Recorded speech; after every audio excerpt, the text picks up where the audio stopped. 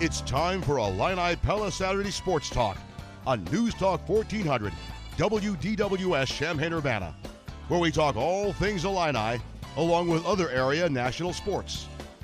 Join the program by calling 217-356-9397 or send a text to the Castle Heating and Cooling text line 217-351-5357.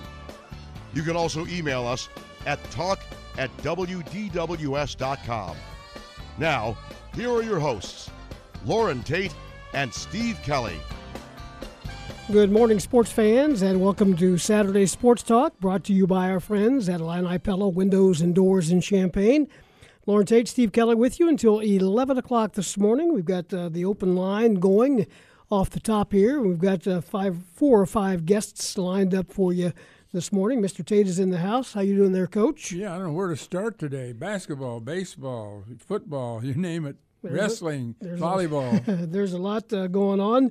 Big Ten basketball last night. Number 7 Michigan over Purdue, 70-53. So the Wolverines are 8-1 in the league now, alone in first place. Purdue drops to 6-4. You know, they almost didn't play that game because if you remember when Purdue played an earlier game and they lost Sasha Stefanovic, the sophomore three-point shooter from Crown Point. They lost him to the virus, and I think there was some question whether they'd be able to go forward with the game. He was announced as positive after the Ohio State game on Tuesday, and so there was some uncertainty about that. But they went through with the game, and Michigan motored down to Purdue by bus, 70-53, and Michigan's rolling, aren't they? They are. They're really good. Only one loss on the season. As I mentioned, 8-1 in Big Ten play now.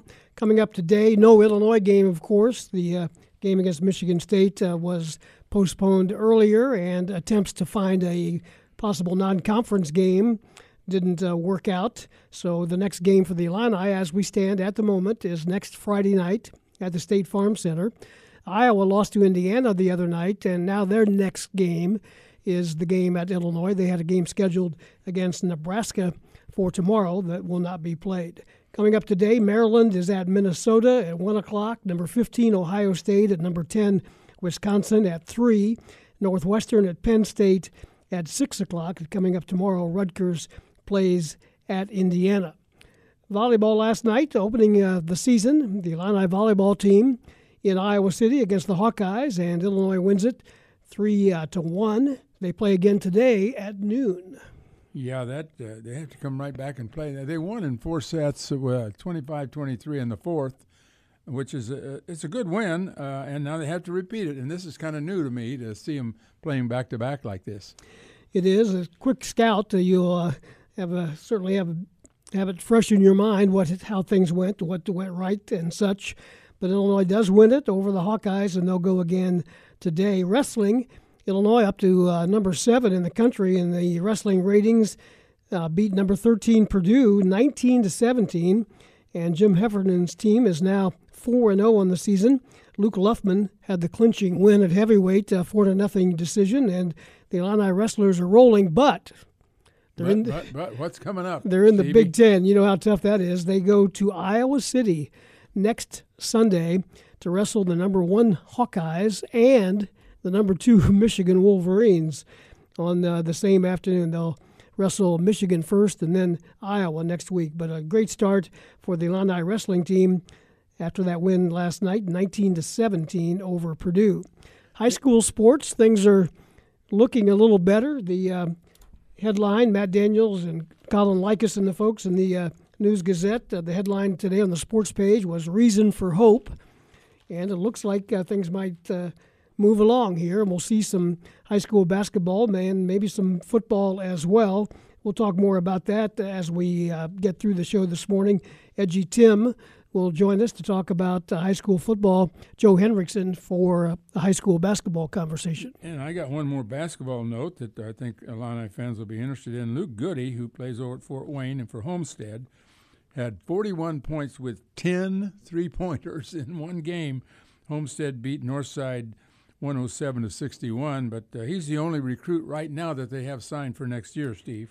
And that was a career-high 41 points in that game, and his team is still undefeated on the season. NFL playoffs coming up tomorrow. Tampa Bay at Green Bay at 2 o'clock. Buffalo at Kansas City at 5:40. Patrick Mahomes has been cleared to play in that game. Some Illinois football news. A couple of more transfers announced this week. One from Notre Dame, one from Alabama.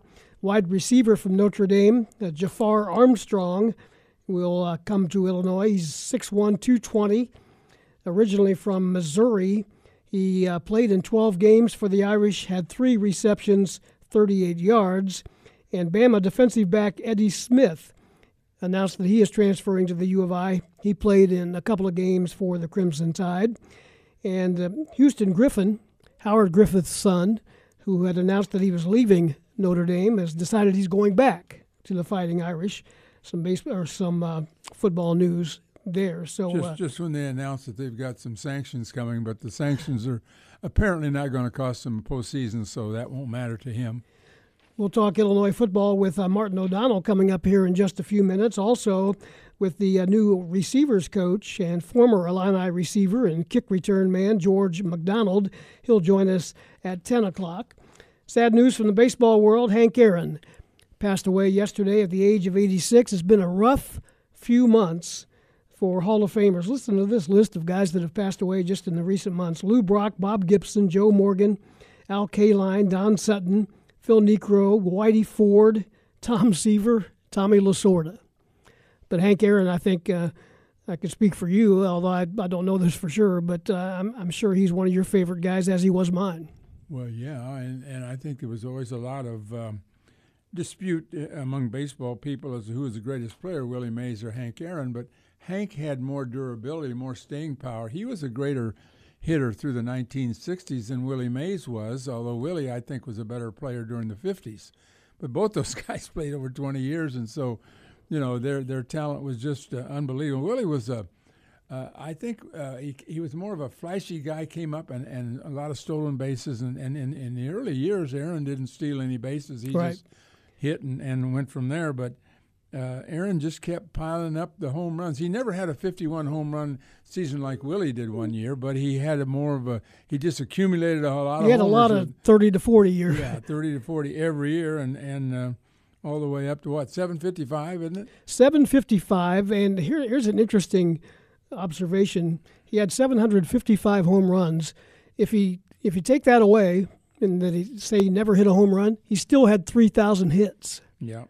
And he hit 305 for his career. So certainly a sad loss for Major League Baseball. Phone line is open. Let's go to the phones. And Alan is with us. Good morning, Alan. What's up? Yeah, baseball has been hit hard, real hard. Sad to see. I hear Willie Mays is not in the best of shape either. We are going to have high school sports finally, or basketball anyway, and what I'm understanding, our first game is going to start around February the 8th. I don't know if you guys heard anything like that, but it's not official, but that's what I was told. They're going to try for February the 8th. Yeah, they have to have, 10 days of practice before they can play, and that's a lot of practices. I mean, you know, I guess you need to have practice, but they can't play until those practices are in.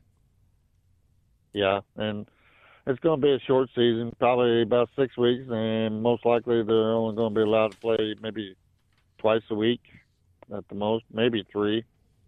That's my guess. That's what they was going to do originally. What I'm wondering about is high school football. Are they going to try to play? Yeah, how's that going to work? We're wondering that too. How's that going to work with basketball? Because they're supposed to start football in February, I think. Well, if you play basketball, you can't play football. If you play football, you can't play basketball. That's what it is. I mean, that's obviously that will be the case unless you want to try to play both. I don't think that would be allowed. That'd be kind of hard, yeah. Now, on the Illini side, I'm a little bit concerned. We played better the other night, but I'm a little bit concerned that Io's in a little bit of a slump. Shooting's not been real good, and his body language wasn't the greatest the other night. It just seemed like he was not there. I don't know if you guys noticed that or not. Well, I didn't notice that he wasn't there. I thought he was there. I thought I saw him out there. I'm not sure. I look, shooting comes and goes. If you're hot, you're not going to be hot forever. If you're cold, you're not going to be cold forever. You know that. Alan, you've seen players. I mean, you can't judge what's going to happen when you go out on the court, whether you're going to hit. Bohannon is a really good shooter. He was 0 for 9 the other night against Indiana. 0 for 9. This is Bohannon. Now, was he not trying? You think that he was shooting the ball and he didn't care? I mean, come on. You try to make every shot in your whole life, even in practice, and some of them don't go in. Well, I found out that's one way you beat Iowa. Shut out the Bohannon. Well, yeah, I'll shut out Bohannon, and Wieskamp got hurt, didn't play in the second half. He had 15 points in the first half. Then he got hurt in the second half. It all makes a difference. But as far as shooting's concerned, don't tell me that a guy, because he misses some shots in one game, has how that's going to affect the next game. It just doesn't. It does not. Well, Iowa hasn't been shooting good for the last 3 or 4 games. I mean, sure, he's making layups and he's driving hard, but his outside shot is not there, and he don't shoot very many threes. I think he's a good enough shooter to shoot more threes than he has been, and for whatever reason, he's not wanting to do that. Well, I bet he wants to do it if they leave him open. When you're guarded by one guy and shaded by another, when everybody's trying to force you out on the floor, I mean, he's being guarded close. Yeah, how many times is he going to get open? If I'm playing against Iowa, what's my scouting report? They're triple teaming Kofi and they're double teaming Iowa. They're making the teams are making the rest of our guys shoot the ball, is what it amounts to. Yeah, well, that's what you would do if you were an opposing coach. That would be your strategy. Hey, Alan, thanks. Appreciate it. Let's get a couple more calls in here before our first break. A couple of Erics on the line. Let's go to Eric calling from Portland, Oregon. Good morning, Eric. Hey, guys. I just had a short story about Hank Aaron. I don't know if you remember, but I think it was about 1974. He was on a Magnavox TV tour, and he came to Champaign. I went to an event at the Magnavox TV store there at the corner of Kirby and Neal, across from where Mary Ann's is now. And he was there and signed baseballs. I remember him just being the most regal guy, and still have that ball very treasured. Okay. I didn't remember that. I didn't realize. I bet Bob Asmussen was there. I didn't know Bob at that time, but I sure do now. But anyway, I don't know how many other times he was in Champaign-Urbana, but he certainly was at that time at the Magnavox TV store there. That's pretty cool. Hey, Eric, thanks. We appreciate you calling. Let's go to Eric in Champaign now. Good morning, Eric. Morning, guys. I keep thinking that with the way they're handling all this virus stuff, they've really got to get a better handle on it before the tournament comes around. Either cancel the conference tournaments and just take your 10 days off to stick them in a bubble somewhere. Otherwise, this is going to be a disaster come March because they're losing games left and right like every week now, as you can see, obviously. So I just wonder what your thoughts were on. Well, my thoughts are the same as yours. I think they got a problem, but I think they're going to try to go through with it and hope things work out. But if one team during the tournament gets the virus, it's fairly obvious to me they won't play and they'll just have to forfeit. Yeah, I mean that's just not a good situation. I mean, we're not just talking about the Big Ten either. We're talking about the whole bang. Well, the timing of it, if it happened in the Big Ten, the timing of it would affect the NCAA tournament as well. And I think there will be some talk about possibly postponing or canceling the Big Ten tournament. But I think they're going to play it. I think they intend to play it now. Now, that might change. Everything might change. But I don't know what they're going to do. They're going to discuss it. Right. Yeah, the logistics of it, the timing of it is everything because they're putting in like these 10-day or God knows how long, many day windows where they're like not letting anybody play. And and for the record, are any of these players actually getting sick? Or are they just just putting them aside just so they don't spread it? There's a difference between the two. We don't know of any players that have been sick. We just don't know of any. Now there are varying degrees of how sick you might be, but we don't have any indication that anybody's been really, really sick. That is Florida, basketball players now, but we don't know. Yeah. Hey, Eric, appreciate it. Thank you. Let's call on Bob in Urbana. Good morning, Bob. Hi, thanks for taking my call. This is a question about Nimari Burnett. Is he still maybe actively searching for a new program? Yeah. Are we in the loop there? Yes. And I saw him a year ago, I think it's Centennial, and I went the second day that he was here with his team when Coleman Hawkins and he were playing in town, and I was totally mesmerized by his playing style, the control he had on the court, his shooting style, his arc on his shot, and all the details that make him probably a really good five-star player that just didn't have an opportunity at Texas Tech. So do you have any information on him at this point? Well, the answer to your two questions were yes and yes, that he is still undecided, but Illinois is in the mix. They were supposed to have, and I don't know for sure that they did, but I assume they did, have a Zoom call with him yesterday, the Illinois coaching staff. So, yeah, they're very much in it, and sounds like maybe he's not too far away from making a decision. To my knowledge, he does not have any other Zoom calls with other coaching staff scheduled at this time. Okay, that he's a magnificent player. I was mesmerized by his skill and just how he held himself on the court and his speed. He was in the IO speed type. When he ran down the court, he was really, really quick, almost like D. Brown type quick. So he's a good player, and I don't think he had an opportunity at Texas Tech, but maybe they were loaded as well. But I can see an opportunity for him. So thanks for taking my call. Okay, Bob, thank you. Yeah, I don't know any more about it than that either. Right. I think that Illinois definitely wants him. Yep. 9:17. Need to take our first break. Our first guest will be Martin O'Donnell. We'll talk some Illinois football with him. Also on the scheduled guest list today, Tim O'Halloran, Edgy Tim. We'll talk some high school football with him. Paul Judson, former Illini, will join us at 9:45. George McDonald, the new wide receivers coach for Illinois, at 10 o'clock, and Joe Hendrickson from City Suburban Hoops Report at 10:30.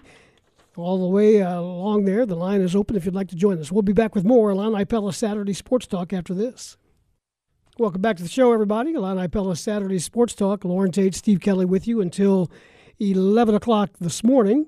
Happy to have you with us at 9:20. Going to talk some Illinois football here in just a moment. One thing I wanted to mention in that first segment where we got some calls, and Lauren wouldn't want me to lead the show with this particular news, but the U.S. Basketball Writers Association every year at the Final Four, the NCAA Final Four, inducts a couple of writers, maybe a handful of writers, to their Hall of Fame.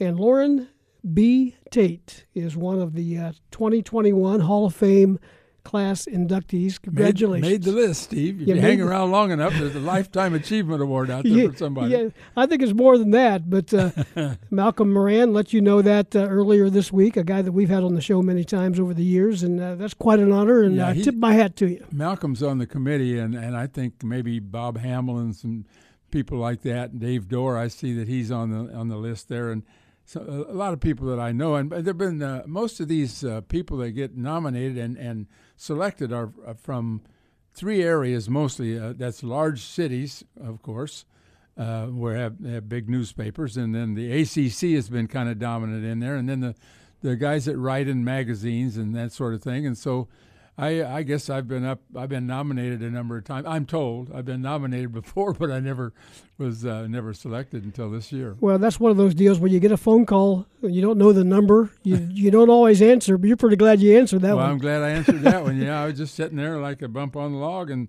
all of a sudden I'm talking to Malcolm, and he says, "You're in." I said, "Oh, no kidding. I didn't even know I was up. I didn't even know I was being considered." But it's an honor, no question, and I really appreciate it. We're supposed to have a dinner, but they said that the dinner will probably be canceled because of the virus.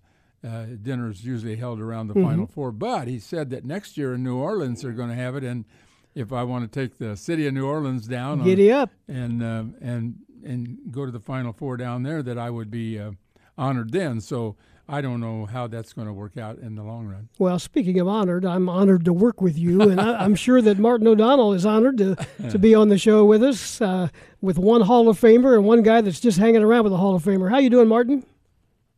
I'm great. How you doing, Steve? Hey, congrats, Lauren. That's fantastic. Very well deserved. Thank you. I appreciate it. Go ahead. We wanted to catch up with Martin, of course, a radio analyst on the Fighting Illini Sports Network on our football broadcast, to just kind of touch base with you, Martin, on the coaching change and the coaching staff as it comes together and the recruiting and such. So let's start with Bret Bielema. I don't think you and I have really talked much since he was named about a month ago. A little bit of surprise, I think, when the announcement was made, but I don't know about you, but the more I think about it, the more I look into it, and the further along it goes down the road, I'm liking this hire, and I like the way things are looking. How do you feel as a former Illini athlete? No, I like it an awful lot, Steve. I think, obviously, really kind of from the opening, press conference, and even, when he was named, have them hop right on the, game day there. I think it's great. I think it's great exposure for the program. And really, I've had the chance to be on a couple of Zooms with a large group kind of as a part of them. And obviously have seen, the introductory press conference and some other interviews and things that he's done. And I think it's just really impressive. I think he's a guy that wants to be at the University of Illinois. He's obviously, led, Division I programs in kind of the two biggest conferences, I'd say, in the Big Ten and the SEC, and certainly picked up a lot there. And then, obviously things didn't go the way he wanted to go in Arkansas, but then goes and, spends 3 years in the NFL, learns from, Bill Belichick. And I think that's what you see. I think that's what you see here, over the past month or so, is a guy who clearly had a plan and is executing on that plan. And, I think the staff hires have been impressive. I think obviously, some of the early recruiting wins are great, and none of those wins bigger than getting as many guys as he was able to come back from the 2020 team. So I'm excited. I'm looking forward to it. And I'm just waiting for spring ball now. The offensive line coach, Bart Miller, is a guy that we had on the show as well after he was named, and he reminded Lauren and I a lot of you. He's about your age. I think you guys played in high school about the same time. I don't know if you ever played against him or not, but he had Lauren and I ready to suit up and play. Well, good. Hey, I'll suit up and line up right next to you guys. Just so you don't line up opposite. I got your back, Lauren. I got your back. But no, I think obviously the line coaches are obviously huge hires, and to get Bart Miller there on the offensive line, I think is great. And I think he and I are the same age, same class coming out of high school. Didn't play against him, but same kind of thing. Watched his introductory press conferences, and he really hit on a lot of things that that I wanted to hear. I mean, that's what you want out of your offensive line coach, is to kind of hear those things, and you got to have the right mentality to play and to coach offensive line. And certainly it's a position that he's played at the college level, and has certainly coached it several different places. So I'm really looking forward to what he's going to be able to do with that group that's returning, and now the offensive line room with those guys coming back. I mean, they actually have a decent amount of depth for the first time in a long time.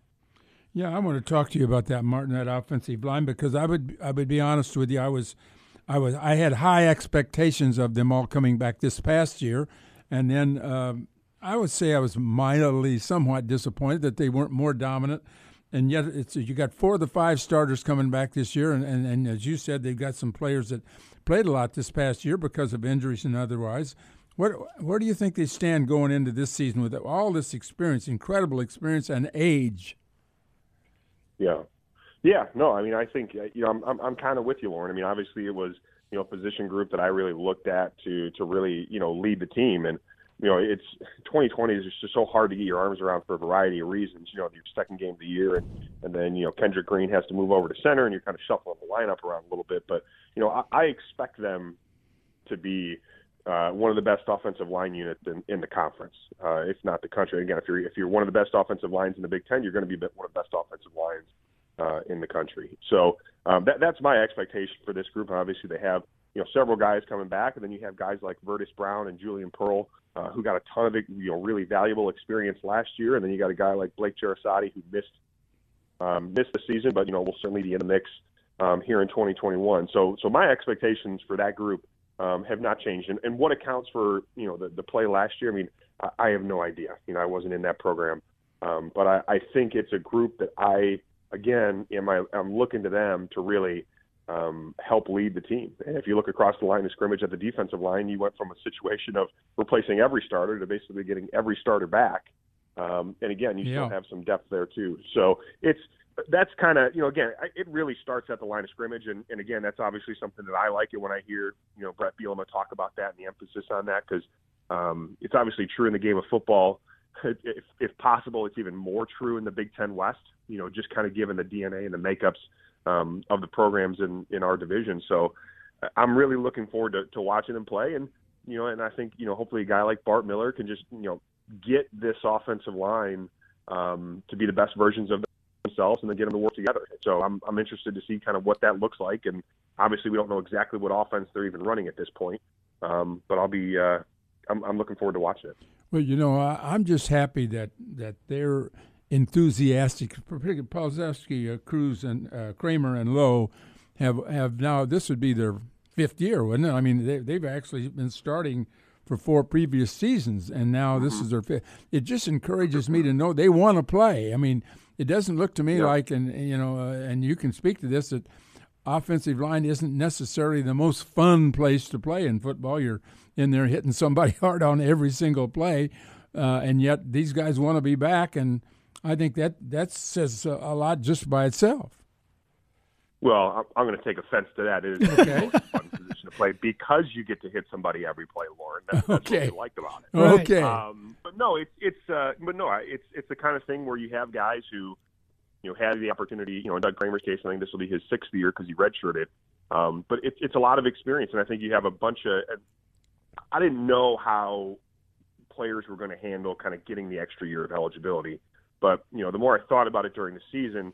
It's obviously it was going to be the kind of thing where guys, it's not individual decision. Guys are going to make decisions kind of as like little groups. In terms, hey, are you coming back? Are you coming back? And I think that's what it shows, not just in the offensive line group, but a lot of guys on this team that they were leading up to 2020. They all really felt that they were on the precipice of something special, and it didn't work out. And so they've given an opportunity to go at it again. And you have a lot of guys that said, yeah, let's do it again. Let's do it again as a group.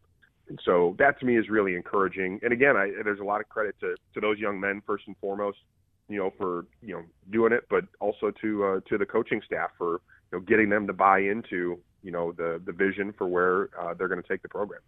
I considered Green maybe the best player on this football team. Certainly, in my view, the best pro prospect. What do you think about his chances in the NFL? I think Kendrick Green is going to be a very good NFL player. And I have no idea, where he winds up getting drafted, but I think I think there's still a track record, even though we haven't put many guys in the NFL, as many as we want, especially in the past couple of years. Illinois is still producing darn good interior offensive linemen. Ted Karras, Nick Allegretti. There's guys that have, in Illinois traditionally been able to produce those guys, and I put Kendrick Green, right up there with those guys. I'm not sure again what he'll get drafted, but I thought he had a great year. Again, he was able to show versatility and being able to, he can play any of the 3 interior offensive line positions. I think that's a crucial skill for him to have, at the NFL level, because they only keep, maybe 7 offensive linemen active on game day, maybe 8. I don't know how many exactly. But you got to be versatile. You can't just play one position. And I thought Kendrick had a great year. Obviously, physical, can move. You didn't see him really blowing assignments or anything else like that. And, again, an Illinois kid playing offensive line at the University of Illinois. Again, it's a really great success story. Another minute or two with Martin O'Donnell talking Illinois football. You mentioned a couple of large numbered Zoom meetings you had that you were on with Brett Bielema and former players. And over the past, former players have not always been happy with the way things have gone here on the football field. Maybe some never will be, but what's your initial response and some of the guys that you've talked to about this hire? No, I think the guys that I've talked to and communicated with, I think everybody's excited. It's unfortunately the program obviously isn't right now where we wanted it to be, and you had the 2019 bowl year, and so people were excited and thought 2020 was going to break through.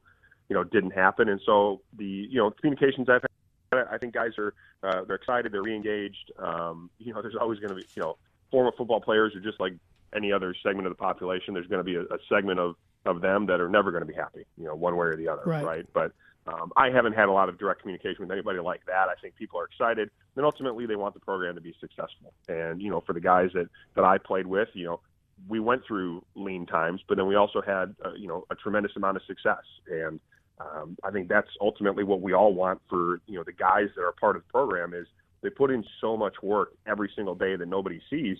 More than anything, we want them to have success so that they can, so that they can have make those memories and form those bonds. And obviously, you're going to form bonds, either way. But when you have some really nice wins that you can talk about when you're old like me, it makes it just a little bit more fun, a little bit more special. So I think everybody's excited, enthusiastic. Obviously, I think having guys get back around the program as much as possible is always a priority. Obviously, that's challenging, during the pandemic. So I think they've done a decent job in terms of outreach so far, and I know. Coach Bielema is reaching out to a lot of people across the state and across the country, which is great. Good stuff, Martin. Always good to catch up with you. Lauren and I are getting tuned up for spring ball, too. We're ready. Good. Lauren, don't pull a hammy. Make sure you stretch first. I'll try not. Thanks, Martin. Appreciate it. All right. Take care. You Bye. bet. Martin O'Donnell with us at 9:33. We'll take a break and be back with more Illini Pella Saturday Sports Talk coming up right here on News Talk 1400 DWS. 9:35. This is Illini Pella Saturday Sports Talk with Lauren Tate. I'm Steve Kelly, and we're with you until the 11 o'clock hour on kind of a busy Saturday morning. Thanks to Martin O'Donnell, former Illini All-American and current member of our radio broadcast team, for spending a few minutes with us to talk some Illinois football. We're going to keep the subject on football for the moment at least. Edgy Tim O'Halloran is with us on the line. Good morning, Tim. How are you? Oh, sure. Make me follow Martin O'Donnell. Hey, you always need a good hitter in the number 2 slot, right? Yeah, I guess. I'm more of a power hitter, but that's okay. I'll go in the 2 slot. Well, we'll keep that in mind in future lineups. But some good news, maybe, I guess, kind of, this week for the state high school football. Is there a better way to describe it than that? I don't know. Maybe there is. No, that was absolutely ideal. Completely came out of nowhere, honestly, guys. There wasn't anyone out there that I know that's been involved in this that said, IDPH is just going to all of a sudden completely change their guidelines, and all of a sudden we went from no hope to having a pretty strong glimmer of hope for high school football to be played this spring. So it was a good day. I think I put it on Twitter yesterday that until I see the ball actually being kicked off, I'm going to kind of retain my excitement until then. But, guys, it's been brutal out here. There's no other way to put it. Kids have struggled with this. Coaches have struggled with this. There have been kids that have taken their own lives. There's been, and I talk to kids every single day. And it's a toll. It has taken a toll that I don't think people realize. So any chance we can get to get these kids back on the field and try to get some semblance of normalcy, which after all this, I don't know if that's ever going to happen. But I think it's really, really important. So yesterday was certainly a good day, and hopefully more to follow.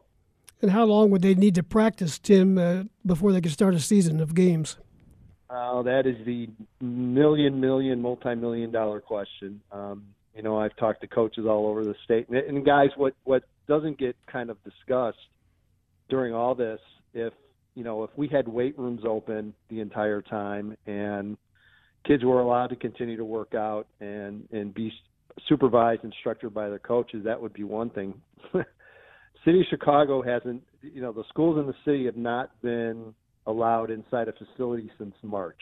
So almost a year. And a lot of the suburban schools, and I know other schools across the state as well, it's been the same thing where they've been locked out of weight rooms. I've talked to kids in the city of Chicago that are literally doing push-ups and sit-ups, and that's great. But, as far as being in football shape and ready to go, it's a real kind of shaky subject right now that the coaches will be very honest with you. I don't know how long it's going to take. So I think probably best case scenario, we're going to see this spring end up being maybe a bonus spring period maybe where at least those seniors can get the last couple of games in. I don't know how good the football is going to be, but at this stage, something's obviously better than nothing. But it's a really good question. A lot of coaches, that's a big, big concern on their part is, you're going to throw us 2 weeks and try to have us ready, and that scares them a little bit. Well, Edgy Tim, this is Lauren. There was talk in the Big Ten about that very same thing, and there were coaches that said you could do it in 2. They wanted 3, but you can't hardly wait much more than 2 weeks if you're going to try to get it in this spring. I wouldn't think. What would you expect about a 6-game schedule? Is that what you expect? Yeah, Lauren, that's kind of what's been bantied about, a 6-7 game schedule, no postseason. Just basically getting some work in and get a handful of those games in. Lauren, I'm sure you're going to be right there with me on February 15th when we can go outside for the first day of practice, I assume, right? I'd love to. It'd be nice and warm. Well, we'll get your deep sea diving suit on. That's right. And everything else. And that's a whole other issue, guys. There's reasons why we don't play football in February in the state of Illinois. And I think we're going to discover those right away on February 15th if, in fact, that's the date they're able to return.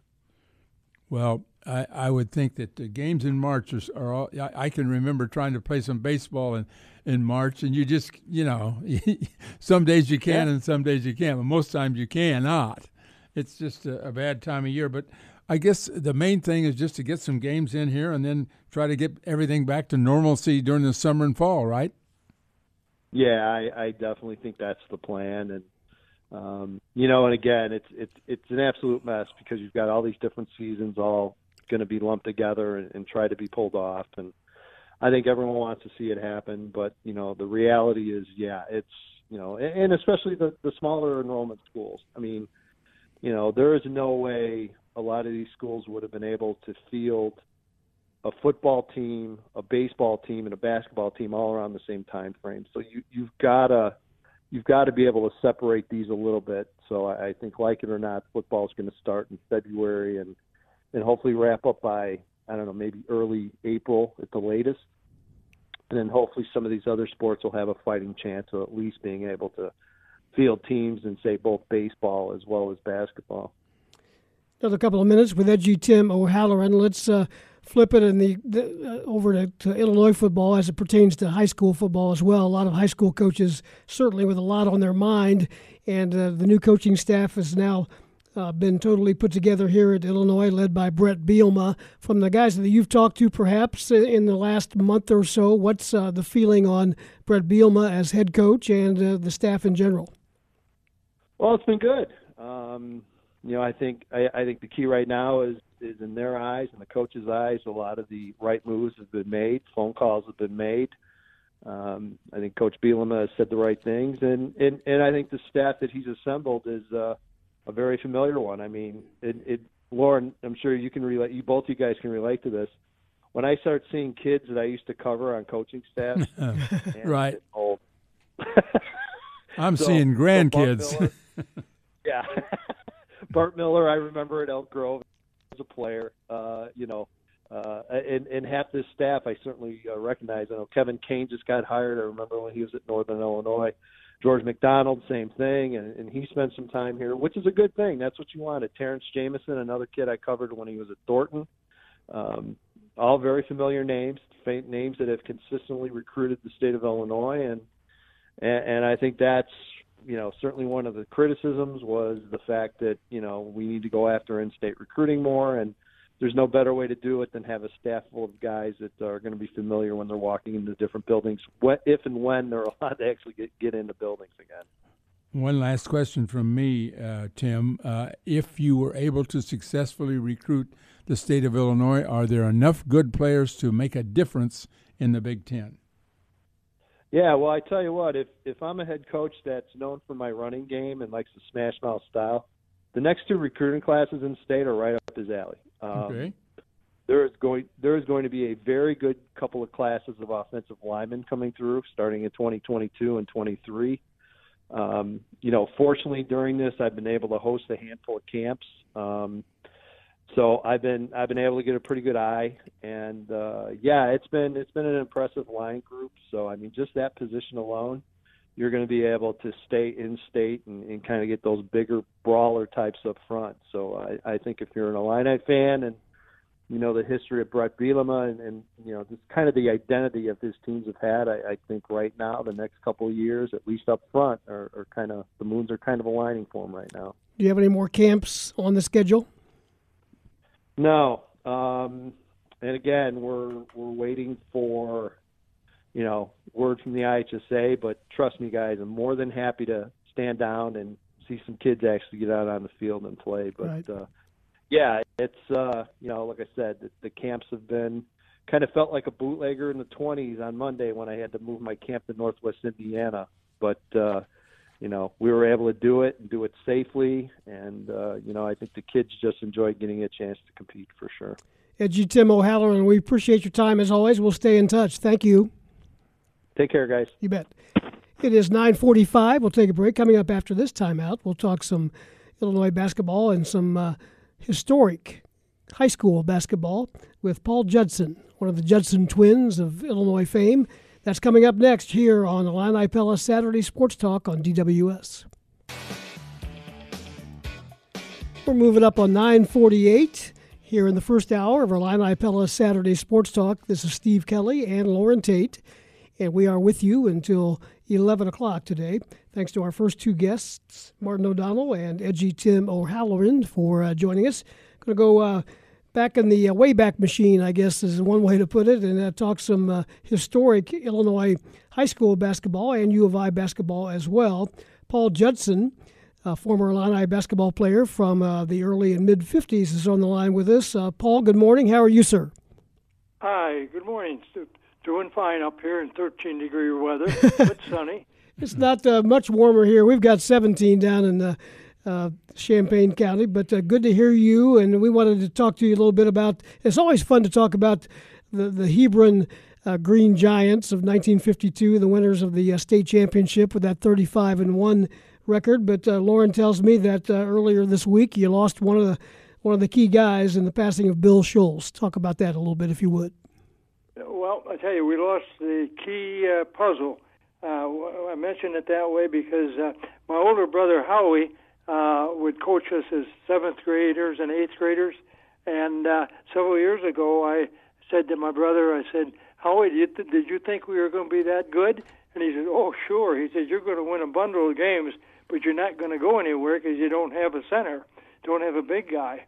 Well, suddenly, boom, here comes Bill Schultz, 6'5", 6'6", as an 8th grader, and hadn't seen a ball game, hadn't handled a basketball, and 2 years later, he's standing in the middle of the gym, tipping off for the state championship.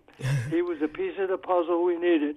He always contributed, but there were 2 games that he really contributed in that meant winning the state championship for us.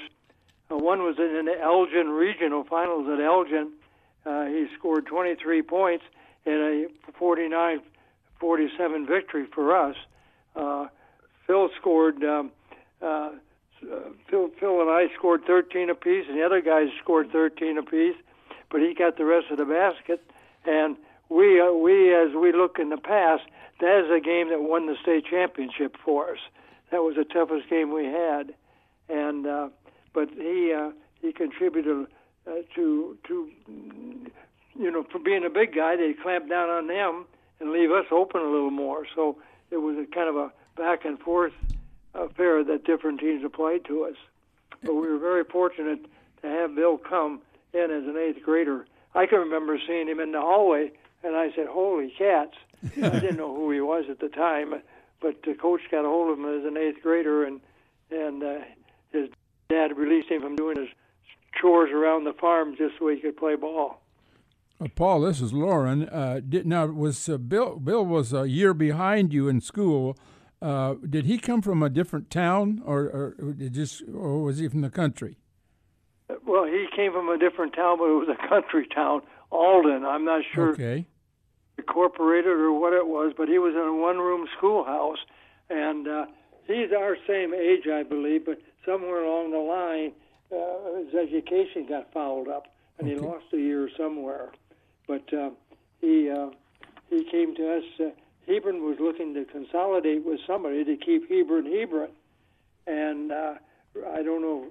This they brought over, I think, with grade school kids, 50 or 60 kids that made us Hebron yet, and that's how we stayed as a community. Well, that town sure recognizes your championship. I guess it's still on the tower, huh? It's on the water tower in town, isn't it? The 1952 champions. Yep. Now that water tower really speaks a lot. People run into people. They said they're going up to. My last time was in the fall here. I had some dental work done, and I didn't have a dentist up here, so I called and got a hold of a dentist, and he was telling me he asked me if I golfed and so forth, and said he goes up to Lake Geneva and golfs. And I said, well, you go through Hebron? Oh, yeah. I said, well, what do you see when you go through Hebron? And he says, well, that big water tower. I said, yeah. And then he looked at me and smiled, and he says, don't tell me. He says, you're one of the players. And that happens quite often, Lauren. By the way, how's Phil doing? He's up there in Chicagoland with you, isn't he? Yes, he's up in the northeast corner, up in by Gurnee, and he's doing fine. He hasn't done much refereeing. He got about 25 or 30 years as an official, but with his virus, he's been out of work. Paul, I'm going to ask you something out of the blue here. When you were at the University of Illinois, was there a moment in one of your seasons, maybe your junior or senior season, when Illinois was ranked number 1 by UPI in the nation? Yeah, we were, as a junior. Okay. I kind of knew that, but I don't think it's ever been maybe made public very much. But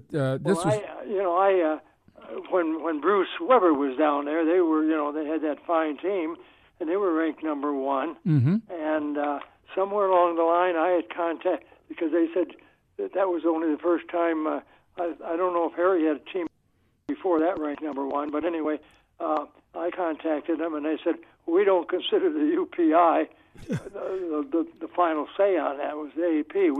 We were second, but the UPI did have us first. Yes. You remember when that was, or who you were playing, or how you got knocked out of that? Yeah, it was at Christmas time, and we took a Christmas trip down to Texas, and then went over to New Orleans and played New Orleans of the South. We had played Rice in Houston, and then we traveled over to New Orleans. And when we got off the plane, Lauren, they had papers there. They were selling papers. Their assistant coach got killed scouting us on a return trip. Oh, my. And so Illinois number 1 ranked team comes in to play them, and it was a strange. We don't know what the Armory looks like in Champaign.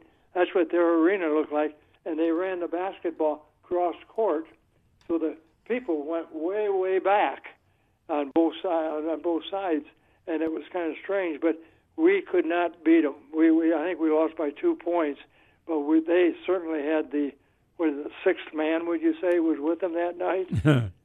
There we go. Okay. We're talking to Paul Judson for another couple of minutes. Back in 52, when Hebron had an enrollment of 98 and became the smallest school to win the state championship, you beat Quincy in overtime 64-59 at Huff Hall. Your team finished 35-1. Who beat you that year, Paul? Crystal Lake. They were probably the next best team in the county, and they had a real fine team. They had one guy score 34 points. My brother fouled out. Big Bill fouled out, and we just did not have enough firepower after that to contend with them to win. You only used 5 players in the championship game against Quincy, didn't you? Yes. Never substituted. That's really about one of the things that Phil and I look at as the years have gone by. We didn't have anybody to practice against, Lauren. Oh, boy. We had 5 guys. We had 15 people and 15 ball players in the program, and 10 of them were on the other team. And so when we came to practice, we only had 5, practicing a press, practicing against a press. You take state championship team against freshmen, sophomores, some juniors, there's not much competition. We said, how did we ever improve to win the state championship not having really much to practice against? Well, the one thing I come away with is if you were in a divisional situation, they play in divisions now, If you had been the smallest division, nobody would ever recognize Hebron for what they accomplished because you would have never played the other top teams, the big city teams. No, we coach had difficulties getting teams to play as larger schools. We played Elgin and Dundee and West Rockford our junior year, and they would not schedule him the following year. I can recall we played at Barrington. Barrington had Hebron's old coach when Howie was in high school coaching them. So it was a big game between Hebron and Barrington. And they had won the North Suburban 2 years in a row, undefeated, and they were ranked about 12th in the state when we went over there. This was towards the end of our senior year. And we beat them by 44 points. Oh, my. And the next day, that was a Tuesday game, and the next day, our coach had our homeroom, and my desk was right by him. He and I had a pretty solid relationship. And he said, Paul, Gene DeLacy from Dundee came in and congratulated me about our victory over Barrington. And he says, now you know why we didn't want to play you. Visiting with Paul Judson. Of course, we had the Judson twins and Bill Schultz. We mentioned that, and Bill passing away earlier this week. The other two starters, Ken Spooner and Don Wilbrandt, are they still with us, Paul? Don had passed away, I would think, maybe 10 years ago. But Kenley is here up in Huntley, and Phil and I'm here in Dundee, and Phil is in Gurnee. But they're doing okay. We all have our health problems, but we're handling it the best we can, Well, Paul, tell me, did you have a car accident a few years back? I sure did, yeah. I was very fortunate. I had a bad car accident in Florida, in Spring Hill, the town I live in, right on the Gulf. I live on the Gulf in a gated community, and I got sideswiped, and the doctor that saved my life, as I told him, and he did, he said, if we had to fly you to Tampa, you would have never made it. You'd have bled to death. But Wow. They had just opened up a big trauma center in the town of Spring Hill, and I was their first real trauma patient. So I got some extra good care, and I was very fortunate to come out of it. I was in a coma for 2 weeks, and I could go on with the injuries, but it took me a good year to recover. And a lot of people prayed for me in Champaign. I know that. And up here in the northern part of the state, I was very lucky. Well, Paul, it's really great to hear from you, and we're sorry to hear about Bill Schultz. We know what a good player he was, and helped make Hebron a historical championship in 1952 that people still talk about. Yeah, well, I tell you, we were lucky. Our coach sent us down to Champaign to watch the state tournament after our senior year. The three of us, Don and Phil and I, were seniors, and we watched it the first day and saw them play all those first games. Yet, after we won the state championship, we played practice, played games at Illinois.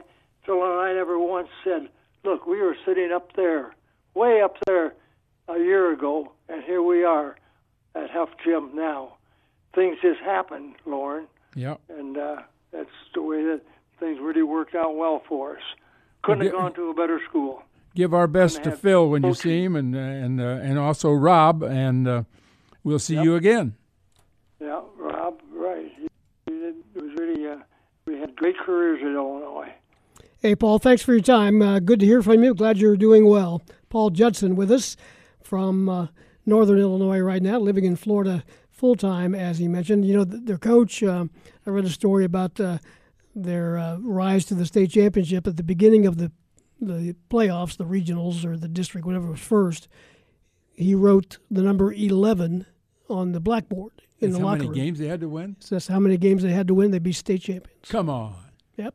Not 11. That's what I read. I'll be darned. That sounds like an awful lot.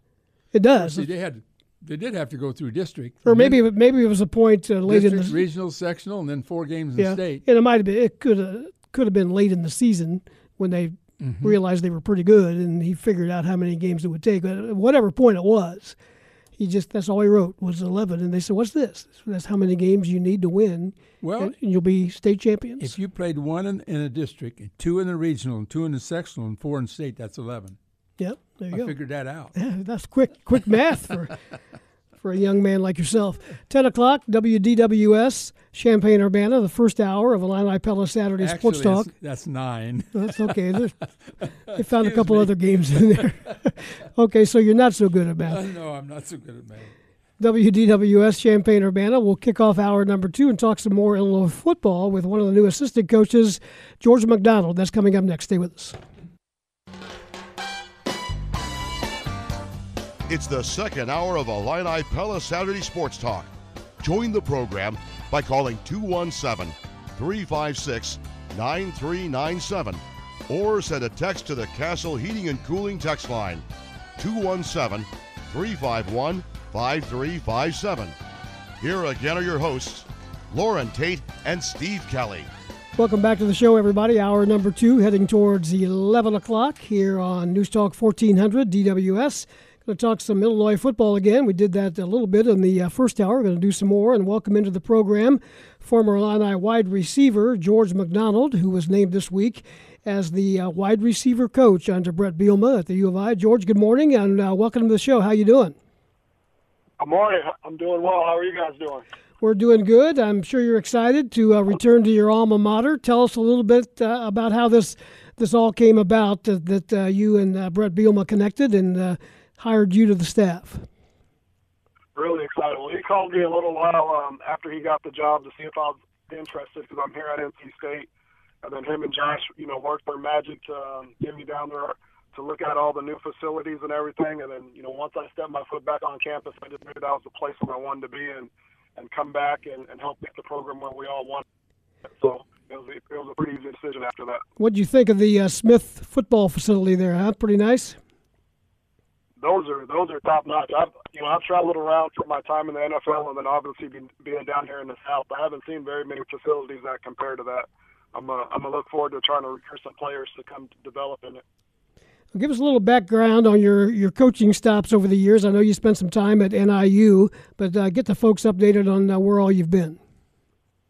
So I started coaching at Northern Illinois University, and then I went to Stanford. I coached at Western Michigan, University of Minnesota. I spent 2 years in the NFL with the Cleveland Browns. Coached at the University of Miami. I actually was with Brett for 2 weeks in Arkansas, and then I went to Syracuse University. I was the offensive coordinator. And then after 2 years there, I came down here to NC State, where I just finished my 6th season. So you've been offensive coordinator, George. By the way, this is Lauren. Good to hear your voice again. Hey, Lauren, how are you? Good. Yeah. Tell me about your about the last 5-6 years at North Carolina State. I mean, Coach Jordan has done an awesome job of developing this program. We've had 2 9-win seasons. This season we won 8. We've been able to develop a lot of really talented players. So. A lot of the stuff that I've learned in terms of development and recruiting is a direct reflection of the time I've spent with Coach Dave Doran. Okay, now as you take over the wide receivers, I would say this is a kind of a thin position. We lost Smalling a year ago, and then we lost Josh Imatorbhebhe, Sidney, and Washington in recent days. How do you intend to build it up? The first thing we're going to do is we're going to develop great relationships with the guys in the room. We're going to create a standard of work and a standard of excellence that we perform to every day. Then we're going to go out and recruit, the type of players who want to come to the University of Illinois and help us win. I think there's talent in that room. The biggest thing I've been trying to do the last couple of days is just connect with them on a personal level and let them get to know me and my personality. And then Coach B has been recruiting guys. So I feel really comfortable where we're at. I know there's always time to go, but once we get our hands on them and we kind of get to see where we are and we get some recruits in, I think we'll be really fine. Can you talk about any of the recent transfers out of the portal, like Jafar? No, I'm not allowed to come. Okay. I thought that was true. Well, tell us a little bit about Hightower and Navarro. What do you know about these guys?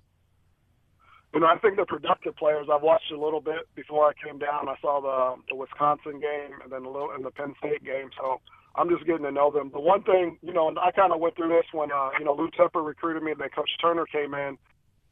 And I think the one thing that Coach Turner did a great job of is everybody started with a clean slate. And really what you showed, Coach, what you show the coaches from the day one they get there is how you start your evaluation. So that's kind of my philosophy. I'm going to show up. I'm going to get there tonight. I believe we have a team meeting tomorrow, and I'm just going to go from ground zero. They don't know me, and I don't know them, and we're just going to start working together, and we're going to develop and get as good as we can get. Talking to George McDonald, the new wide receivers coach for the Fighting Illini. At what point, George, as you remember back and look back on your career, at what point did you know that you wanted to be a football coach? Probably my first year after graduation in '99. I worked in consumer lending, sitting at a desk all day, and I was like, this isn't it.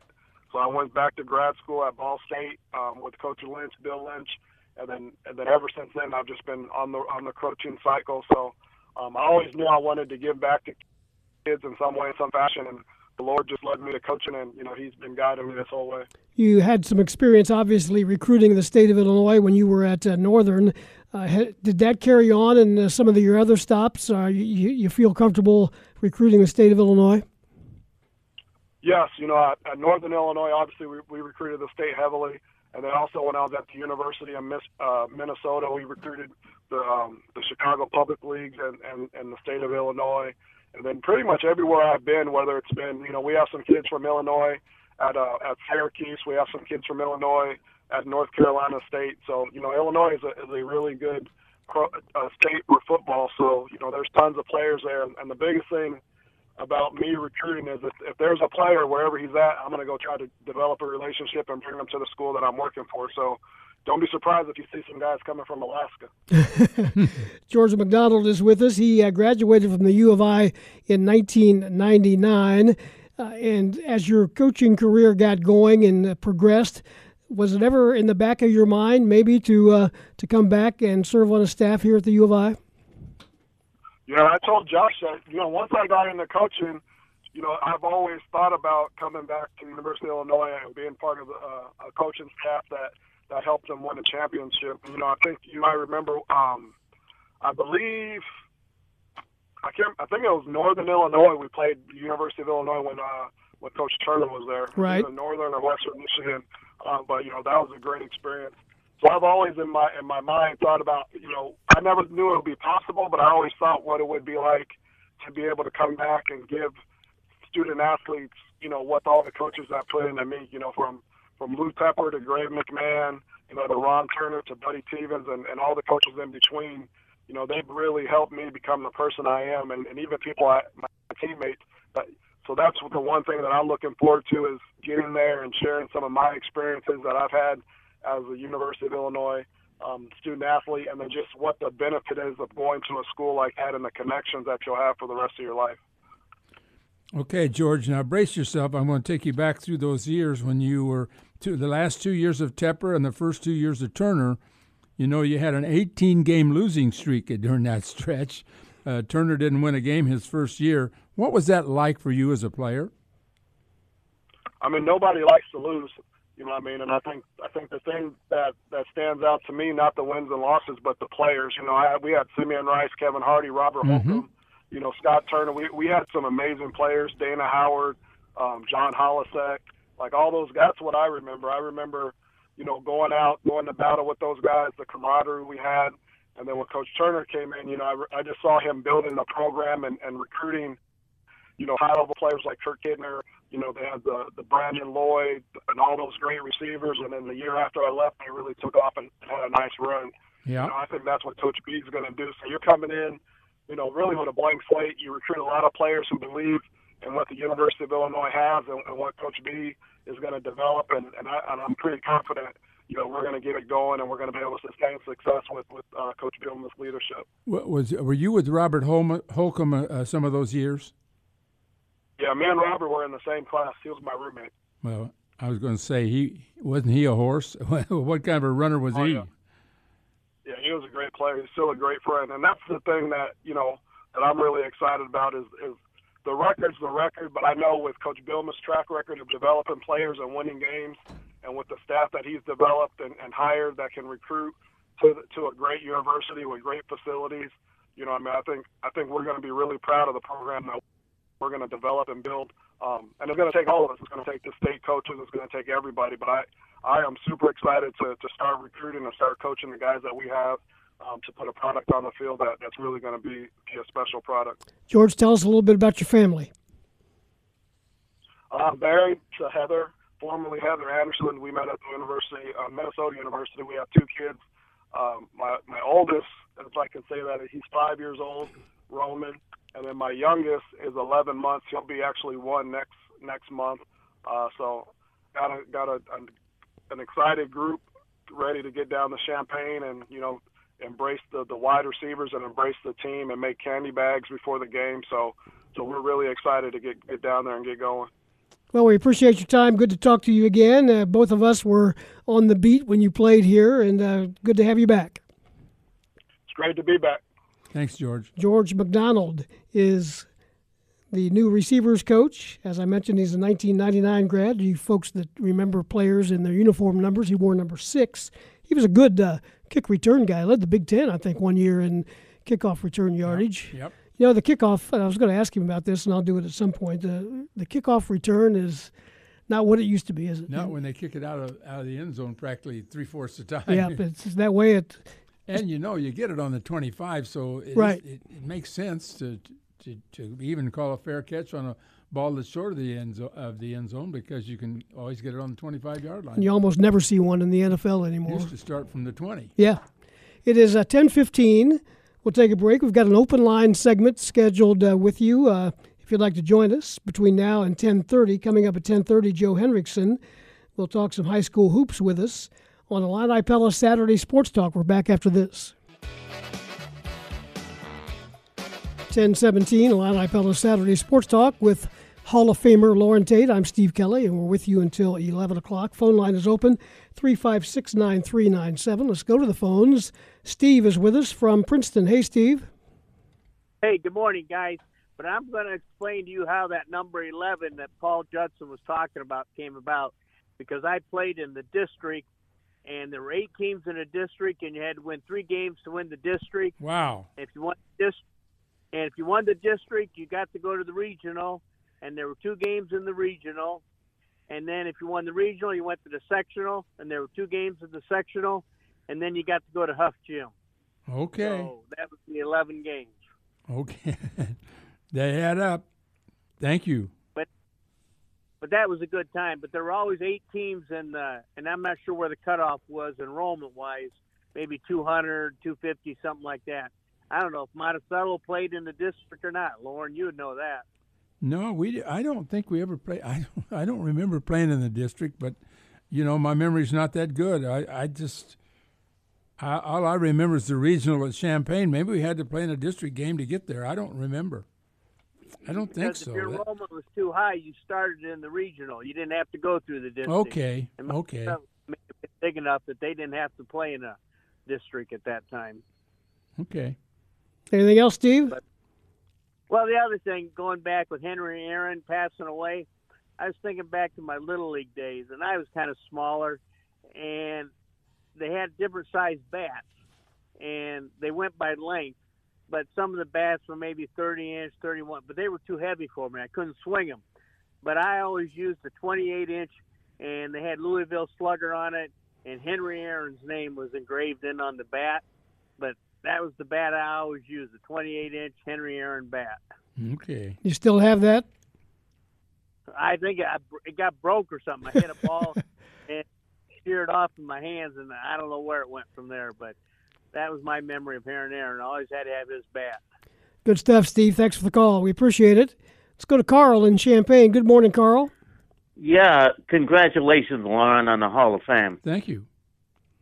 And so I can't help thinking with the Major League Baseball taking on the statistics of the old Negro League that will be added into the major leagues, it's possible with Henry Aaron have played for the Indianapolis Clowns for 3 months, he could be on top as the all-time home run leader again. Oh, really? Because all he needs is to find 8 home runs from when he played for the Clowns. Huh.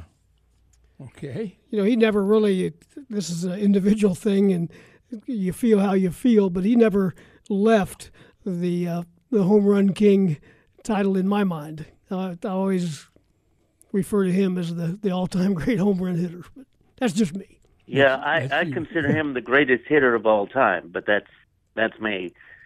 Was it I was thinking George McDonald came in with Robert Holcomb among the 5 running backs, and then he would switch to wide receiver. Oh, is that right? Do you guys remember that? Yeah, I do. I do think you're right there. And he was George McDonald Ashford at that time. And he went to wide receiver, and then we remember him. I remembered him most as a kick return guy. Yeah, okay.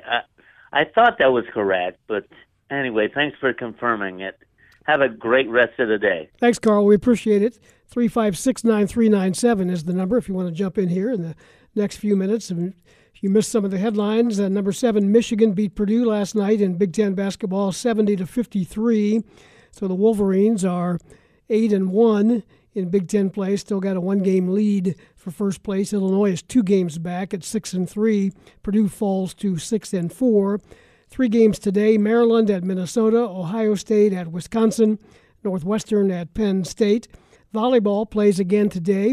You'll be able to hear that right here at noon on DWS at Iowa after beating the Hawkeyes 3-1 to open the season yesterday. 3 matches to 1 there. And wrestling last night, it was number 7 Illinois over Purdue 19-17. So the Illinois wrestling team is 4-0 on the start. And if you're wondering what the Hall of Fame talk is, it's from the U.S. Basketball Writers Association has nominated Lauren Tate to be in the 2021 class. Back to the phones, and Marty with us from Pinehurst, North Carolina. Hello, Marty. Morning, Steve. Morning, Lauren. Morning. Canadian high pressure's come down here, too, so it's kind of a cool golf day. Okay. Hey, Lauren, didn't you come back to the News Gazette around 1966? No, I came to the News Gazette in 66. I came back to the News Gazette in 1970. Okay, but where I'm coming from with this, that's the time I was about 10 years old and started really reading the sports page in 66. And I can't think of anyone who more richly deserves an award than you do. I'm serious, because you've taken as much grief as most coaches do. Whatever you write, somebody's going to be mad at you. And you've had some insights that, I think about a lot of things, but you go a little deeper than I do from time to time. And I've been impressed over the years. I'm happy for you. I just wish it would have happened sooner. Well, I tell you what, I'm happy it happened now. and I will tell you that when I look at the list of people that are on there, there are a lot of people who deserved it way before me, and I'm just happy to be in the same gang with them. I'm just catching up. Good. I'm happy for you. And now that you have this behind your name, maybe you can get a hold of Mosaic with the Cardinals and get something done now that you have a little more clout. Okay? You got to quit worrying about the Cardinals, and they're not worrying enough about themselves. I figure when they get serious about Molina and Wainwright, I'll get serious about the Cardinals. How about that? Good thinking, because this division is there for the taking. As all these teams are dumping. So all you need is a couple pieces, and you can win this thing. I'll tell you one thing: the Cubs have really indicated that they're building for the future, and they're sure cutting back on the. Now we saw Lester gone. We've seen. Darvish gone. I mean, Schwarber. It's amazing what's happening, and Almora. It's all because of the virus. So when Lauren talks to the Cardinal administration, what deals would you like him, Marty, to make? Actually, I'm a simple man. I think Jock Peterson, left-handed bat, good on base, high slugging percentage for the outfield, good defensive outfielder. I'd like to bring Wong back on a favorable contract because he's not getting any big offers. I think just those two pieces plus a bullpen piece that's probably out there is all I'm worried about right now. I think they have enough. I hate to say this, never have enough starting pitching, but they have a lot of good young arms. I don't think they need much. They just need a couple little pieces. Now, me, in my world of worlds, I would trade Harrison Bader to the Mets because they need a center fielder for either Dominic Smith or Nemo. Either one, I'd take one of those outfielders that they got a surplus of because they need a center fielder. I'd do that in a heartbeat. So if Lauren can work that deal, I'm all for it. We'll throw in a minor league pitcher with that, just to make it seem better. Well, he was taking notes over here, so as you spoke. So get right on that. That's what I do. They need a left-handed bat with outfield with some pop, and it wouldn't hurt to get rid of one of the right-handers that can't hit a slider. My opinion. Ain't kidding. Yeah, that's my opinion, but hey, they're not listening to me. Anyway, Lauren, I'm happy for you. I really am. Well, thank you. Appreciate that, Marty. For the sage of sages, you guys take care. Yep, thanks for the call, Marty. 356-9397 is the number if you want to jump in here. A little bit ago, Lauren, you said your memory's not as good as it used to be. I beg to differ with that. Oh man, that's not. You may realize you may think you've forgotten more stuff than. If you have, you've forgotten more stuff than most people know. So. Well, I forgot an awful lot that I knew. When you can't remember whether you played in the district or not, I don't have any idea. I can't remember. Yeah, but the important stuff, you've got all the historic stuff, especially on U of I Sports. Let's go to Jim, who's in his car somewhere on I-74. Hey, Jim. Hey, guys. It was great hearing Paul Judson talk. And here's a thing I heard. I don't know if it's an urban legend or not, but the movie Hoosiers, right? The Gene Hackman movie, Dennis Hopper. Yeah. Supposedly, that is more loosely based on Hebron than it is on Milan, Indiana. And there's a story. The Milan story is 1954, and the Hickory High story, which is a fictional town, was 1952. If you watch the movie, and supposedly the producer of that movie or the director came up with the name Hickory through the name Hebron. And other than the shot that Bobby Plump made or Jimmy Chitwood in the movie, that story supposedly more resembles Hebron than it does Milan, Indiana.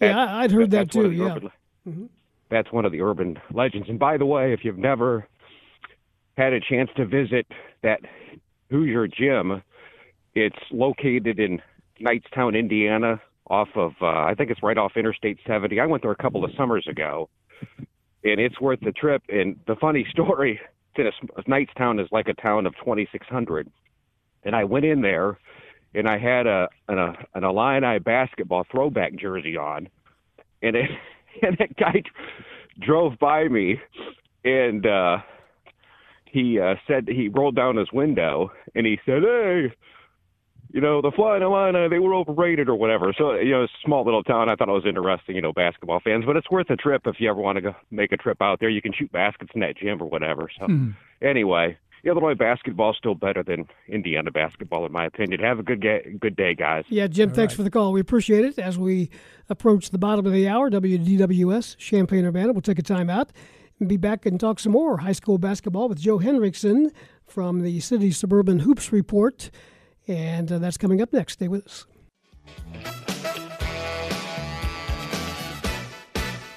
Welcome back to the show, everybody. Illini Pella Saturday Sports Talk with you until 11. We got started at 9. We're rolling along now. 356-9397 is the number. Lauren Tate and yours truly, Steve Kelly, with you. Let's talk some more basketball. We've been bouncing back and forth between football and basketball, high school and college. Let's go back to basketball now. Joe Henriksen from the City Suburban Hoops Report, Chicago Sun-Times, is with us this morning. Good morning, Joe. How are you? Hey, good morning, guys. How you doing?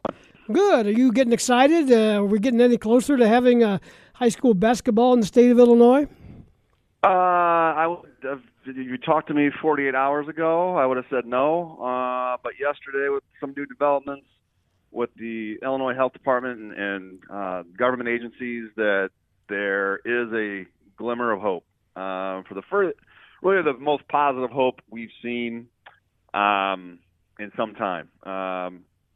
We'll see how this materializes. They are going to get together next Wednesday, the IHSA, and hopefully a new high school sports schedule for the remaining sports are put together and released, and to see how that looks like. I've heard all kinds of rumors of a start date for basketball, the potential of, the question is it going to be somewhat sooner than later, immediate, where practice gets going, or is it going to be pushed into, the spring months, with a starting point of what that would look like? I don't know, March, April, I don't know. And then there's all kinds of future conflicts with that, that come into play with AAU scheduling in the spring, which that's up in the air. So there's a lot to be figured out and sorted, but today is a much better day for high school athletes and high school basketball players in particular, as we talk, than it was just 2 days ago. Some of those conflicts might include, I guess, the playing of high school football, which could overlap with basketball, right? Yeah, I think that's what the scheduling process will be. Technically football, I believe, was supposed to start middle of February, Valentine's about. I don't know what they'll do with the scheduling. I always felt like at some point as the window closed that it would just create the problems of scheduling because and just nothing you can do about it, where, okay, here's your season, here's your 6 weeks, or here's your 7 weeks. If it overlaps, it overlaps. If it conflicts with AAU, it conflicts with AAU. You just make the most of it, the best you can do with that a lot of time that you have. And I think that may still, you're looking, we got a small window now, right? So we're looking at, February, March, April, May, and now some of those sports already are extended into, like, some of the sports like tennis and baseball, and they play all the way to like June 25th right now on the current sports calendar for the IHSA. So will they continue that window? Is that going to be all part of it as well? So there's a lot to figure out between now and Wednesday. I would anticipate Wednesday release of what it would look like. We'll bring some clarity and some answers to that. Hey, Joe, this is Lauren. What can you tell us about the number of players and or teams that have snuck over into Hammond, Indiana, or parts of Indiana to play basketball from the state of Illinois? It's happening a ton in Hammond, Indiana. Every weekend there are players over there. Some of them are loosely affiliated without their high school name attached to it. Lauren, the thing, with my City Suburban Hoops report, yes, I follow high school basketball religiously, but it's also an evaluation service for players. And, with 100 and some Division I schools to subscribe, so my job, obviously, is to evaluate. And all I can say is not only has there been fewer evaluations, obviously, in the last 12 months, but the evaluations you do, sadly, are really bad. The basketball is terrible. The players just aren't in the frame of mind of that repetitive competitiveness that they've had, whether it be going from the high school season to AAU and then back to your June high school, you ramp it back up again, and then your July AAU, and then you rev it back up in November with the high school season. All that's been lost. And so the competitiveness isn't there. The play is sloppy. It's almost as if when you're evaluating right now, you're doing a disservice by making an evaluation based on what you're watching. Yeah. And that's just another problem with what we're facing.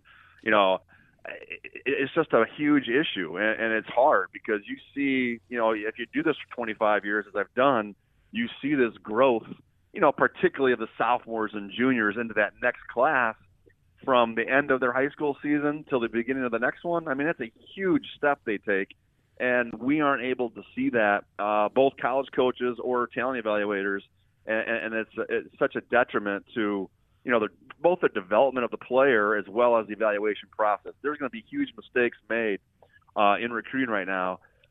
But the other problem, again, it leads to is college. 20 years I've been doing this, and from October till this point right now, it is the quietest my phone has ever been in 20 years among college coaches, because they are just not focused on. And a lot of people think it's because they haven't seen them, but a lot of it is because of the rule changes, the extra year of eligibility granted to every player, as well as this new transfer rule. We were seeing 800, 1,200 transfers, 1,400 transfers in the off season the last few years. I expect it to be 1,800 over 2,000 transfers going forward with this. We can just leave and no penalty. Well, when they go over to Indiana to play games, do they have officials, or this just pickup game? And what's the organizational part of it? It's loosely organized, but I mean I've watched more so online. There's some online stuff. I mean it looks like, for lack of a better, ragtag pickup basketball with officials. You know, I mean, it's just not. The quality is not real good. I mean, it's good that they're getting out and playing, they're getting out and running and moving, but I mean, there's just so much being lost that it's hard to quantify how big of a impact it's going to have on the player development as well as the recruiting, because everybody keeps talking about the class of 2021 being shortchanged. And that's true. This is the fewest amount of players who have signed out of Illinois for Division One in 25 years at this point. That we're in the teens. There's at least, in a normal year, I look at my list of players, at least 8, 9, 10, maybe a dozen players who would be getting Division I sniffs and would ultimately sign with Division I schools that just aren't, because of those things, the aforementioned things I've mentioned, where colleges aren't really steadfastly recruiting these kids as well as they haven't been seen. So that combination of that has led to that. But I'm afraid it's going to extend into 2022 as well, where they are going to be a little bit shortchanged as well in this process. Talking to Joe Hendrickson, City Suburban Hoops Report. You mentioned transfers. One of those is Nimari Burnett, who is transferring from Texas Tech, and talking to, among others perhaps, but certainly talking to Illinois. Tell us what you hear about him, and when you did evaluate him, what kind of player is he? Yeah, he started out at Morgan Park and played in the city and played with the Mac Irvin Fire, and so I mean he was a star right away. He made a big impact as a freshman. He obviously left to go to California following his freshman year, and I did see him AAU in the off seasons in the years after leaving Chicago. He's a guard with good size, and he's a natural scorer. He's a bucket getter. He can play. He's versatile, and he can play a little bit of the 1, 2, and the 3. He's not overly athletic. He's just a scorer, and he's got a good feel for the game. You look at what Illinois needs. I mean, Illinois needs more perimeter scoring options. They just need more of a diverse scorer. Adam Miller is right now playing a little bit of role of a one-dimensional scorer. Is just pretty much a perimeter shooter who can stretch a defense. And Burnett would just offer a lot of what they don't have, to be honest. Well, is Burnett? What would you say happened at Texas Tech that he would leave there after 1 year? I mean, this is a guy that I asked the question in this context. I mean, we see great players go to Kentucky and they're not winning. We see great high school players go to Duke and they're not winning this year. Does he fall in that category of a guy that just hasn't met his potential?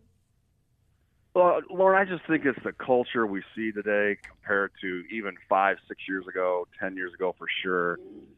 guys are up and leaving quicker than ever before, and now that they know they don't have to sit, we're going to see it even more. I mean, it's not, this is a 4 or 5-star kid who was playing 17, 18 minutes a game, and I'm not putting words in his mouth and his people's mouths, but in the recruiting process, if you don't think things are in certain programs are promised to kids, promised to families, you're kidding yourself. I mean, there's a lot of programs that promise things, and whether that was the case, 17 minutes might sound good to one person as a freshman playing for a ranked team.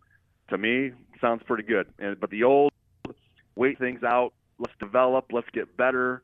Those days it's why coaching's become so hard, both in recruiting and keeping a roster together, because the immediate need to play and the immediate need for success, particularly with high-profile kids, it doesn't happen. I think it takes a pretty good soldier and a really good kid with a lot of strong values and character to wait that thing out, play the process out, and develop as a player. And again, I'm not specifically saying this is the case, but more or less, when you see things like this happen across the country, that is why. I mean, that is just plain and simple. That recruiting process, I think, is going to be pretty wide. It's a big net right now, I think. Illinois has got some ties with having played where Coleman Hawkins was, having been in Chicago, having a relationship with Mac Irvin Fire and Morgan Park. So, I mean, there's a lot of obvious ties that would lend Illinois to being right there in the mix. But I just expect, talking to actually a couple of schools that are involved, they don't expect anything in the immediate future to be happening. Well, let's go with this. Your thoughts on Illinois as it stands right now, 6-3 in the Big Ten, 10-5 overall, heading into the second half now of the Big Ten conference season with Iowa up next. Are the Illini about where you thought they would be at this point? Actually, yeah, I think they are. I mean, I know some people are a little, hesitant with the direction, just in terms of, some of the wins and losses lately. I think some of the weaknesses I saw are still apparent. In particular, I talked about that perimeter scoring. They just don't have those guys that you see in certain top-level teams on the perimeter. I mean, Io's great in transition, and he's an All-American candidate. I get that. But, I mean, I'm talking about that type of athlete that just go get yourself a bucket. If you look at their overall team, they just aren't real athletic from top to bottom on that roster. And, Adam Miller has provided some shooting for them, but he's just not that all-around scorer or contributor that you kind of hope for. He doesn't get you rebounds. He doesn't get you assists. He doesn't get you steals. But they did need a shooter, and he has provided that as a big-bodied guard. Their depth was always going to be a concern for me going into the season. I still think that's a little bit of the case. They're a very good team. They're a top 25 team. They're about where I thought they would be. Hey, Joe, we appreciate your time as always. Thanks for taking time with us, and we'll talk to you again soon. I appreciate you guys anytime. Thanks. Thanks, Joe Hendrickson, City Suburban Hoops Report, Chicago Sun-Times, at 10:46 on Illini Pella Saturday Sports Talk. And the folks at Illini Pella want to help you find the perfect window or door for your home. Whether you're looking for new or replacement windows or doors, visit the showroom, 1001 North Country Fair Drive in Champaign, and see their products in person. That really helps.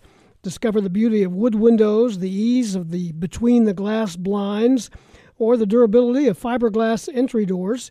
Pella is rated #1 by Champaign homeowners as the window brand that can improve the value of your home. The Pella experts know all about what type of window or door works best with each unique home. And working with the folks at the Pella Window Store is an easy process. They'll be there to help you along the way from picking out the product to the installation. Visit the local showroom to get started, 1001 North Country Fair Drive in Champaign. Learn more about the styles, materials, and options available to you. The Pella team has the knowledge and the experience to help you find the perfect Pella product for your project. 356-6474 is the phone number. They're open Monday through Friday, 8 to 5, Saturday by appointment, or visit them online at pellaofchampaign.com. Got an open line the rest of the way if you'd like to join us, 356-9397. We'll step aside for a moment and be back after this. Got about 10 minutes left here on Illini Pella Saturday Sports Talk. If you want to jump in on anything that we haven't discussed, 356-9397, or on anything that we have discussed. The NFL playoffs resume tomorrow, down to the Final Four, Tampa Bay and Green Bay. Who you like there? You going with the home team in both these? Well, I think in the cold weather, I would go with Green Bay over a team from Florida. Maybe just because of the weather. Yeah, but that team from Florida has Tom Brady. I understand that. I understand. Really good. He's the greatest of all time. But I think that this is a game that Green Bay will win. I like their defense, and I also like the fact that they've shown the ability to run the football. And I thought the running of the football, when you can get a team a little bit off balance for Rodgers, then you've really accomplished something, because you know he's going to complete passes, but if you can run too, that gives you a 1-2 punch. I like the Buffalo team in that second game. I don't know that I like them to win, but I like the way they play. And and something deep down inside would like to see Buffalo someday win a Super Bowl after always finishing. Wonder when we get to this point in the season what the health of the players is like, right. Because by this time a lot of guys are pretty banged up. I don't know if Buffalo's in shape to do that, but I'd have to go with Kansas City. They've decided that they're going to use their quarterback, even though he got a concussion last week, and that's a lot of talk about whether that's appropriate. But the doctors are making the decision, so you got to go with it. Yep, the coach just sits back and does what the doctors say. Phone lines are open if you'd like to join us. Hey, Joe in Champaign is with us. Hey, Joe. Hi, Steve. Hi, Lauren. Good morning. I wanted to call to add to the chorus of congratulations to you, Lauren, on the Hall of Fame. Well, yeah, it was fun. It was a fun phone call, I'll tell you that. Yeah. It hasn't been formally done yet. I haven't received anything official yet. They said maybe this next week, but I really appreciate Malcolm Ryan calling me and telling me, because he's been a good friend for a lot of years. Well, and I think the check's in the mail on that one. Mm-hmm. I think it is. I'm just glad. The other thing I hope it's not like any of Kelly's checks, though. They never arrive. I'm glad Lauren didn't hang up on him. Yeah. The other thing I wanted to mention is that, note that there's a distinguishing fact about being honored by your professional peers. That thing takes a lot of years of work and hard work, and I'm sure that sometimes a guy thinks that he was wondering if anybody's watching. But to be honored by your professional peers for your work, I think is really good. Yeah, well, I appreciate it. Thank you very much. You bet. Thanks, Joe, for the call. Still got time to get in if you'd like. 356-9397 is the number at 10:52, Illini Pella Saturday Sports Talk. A couple other notes that caught my eye in recent days. Phil Mickelson has played, going into yesterday, played 2,200 rounds on the PGA Tour. Okay. He did something yesterday that he had never done. What did he do? He shot 72, which is not great. Yeah. He made 18 pars. Oh, really? He had never had a round where he made 18 pars. He probably never had a round where he didn't get a birdie. Exactly.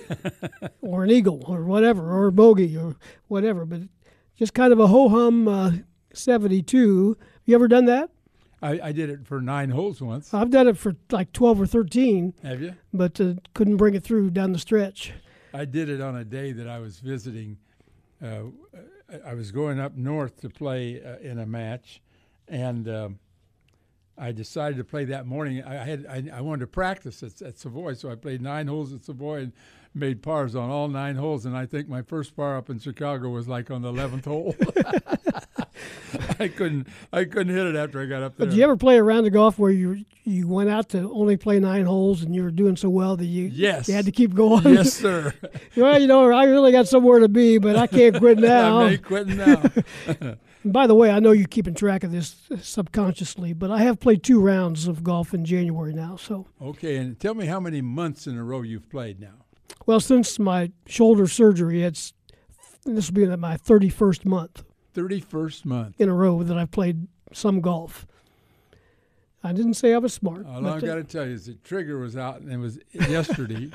Trigger was out yesterday in the ice. We're talking about Jeff Trigger. On the ice. Former Illini football player, former He's my coach. hero, boy. He doesn't give up easy. He's got 4,000 golf balls in the trunk of his car if you ever need it. He had to chip the ice to find any yesterday. You had a good comment to a little text flurry there. Should I be worried about Trigger? And Joe Thompson responded, way too late for that. But he's out there a lot, and a lot of people go out there. I played Thursday, and they had over 100 players out there Thursday. It wasn't bad. It wasn't terrible. It was a little breezy, but the sun was out.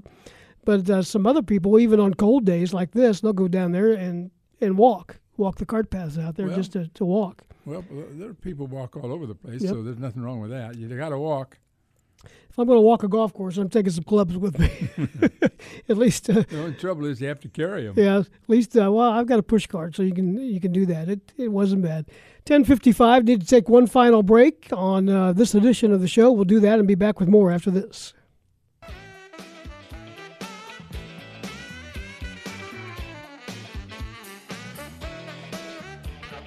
Moving up on the 11 o'clock here on Fighting Illini. Not game day, not quite, no game day today. This is Illini Pella Saturday Sports Talk. And speaking of Illinois basketball, the next game as we know it, Lauren, and I say that because I'm still hopeful. You never know that something might change. I had a suggestion that didn't fall on welcoming ears, but I didn't really make it to anybody really. But I thought when Illinois was trying to schedule a non-conference game, I said, why not just play Iowa today? Iowa played Thursday night. Mm-hmm.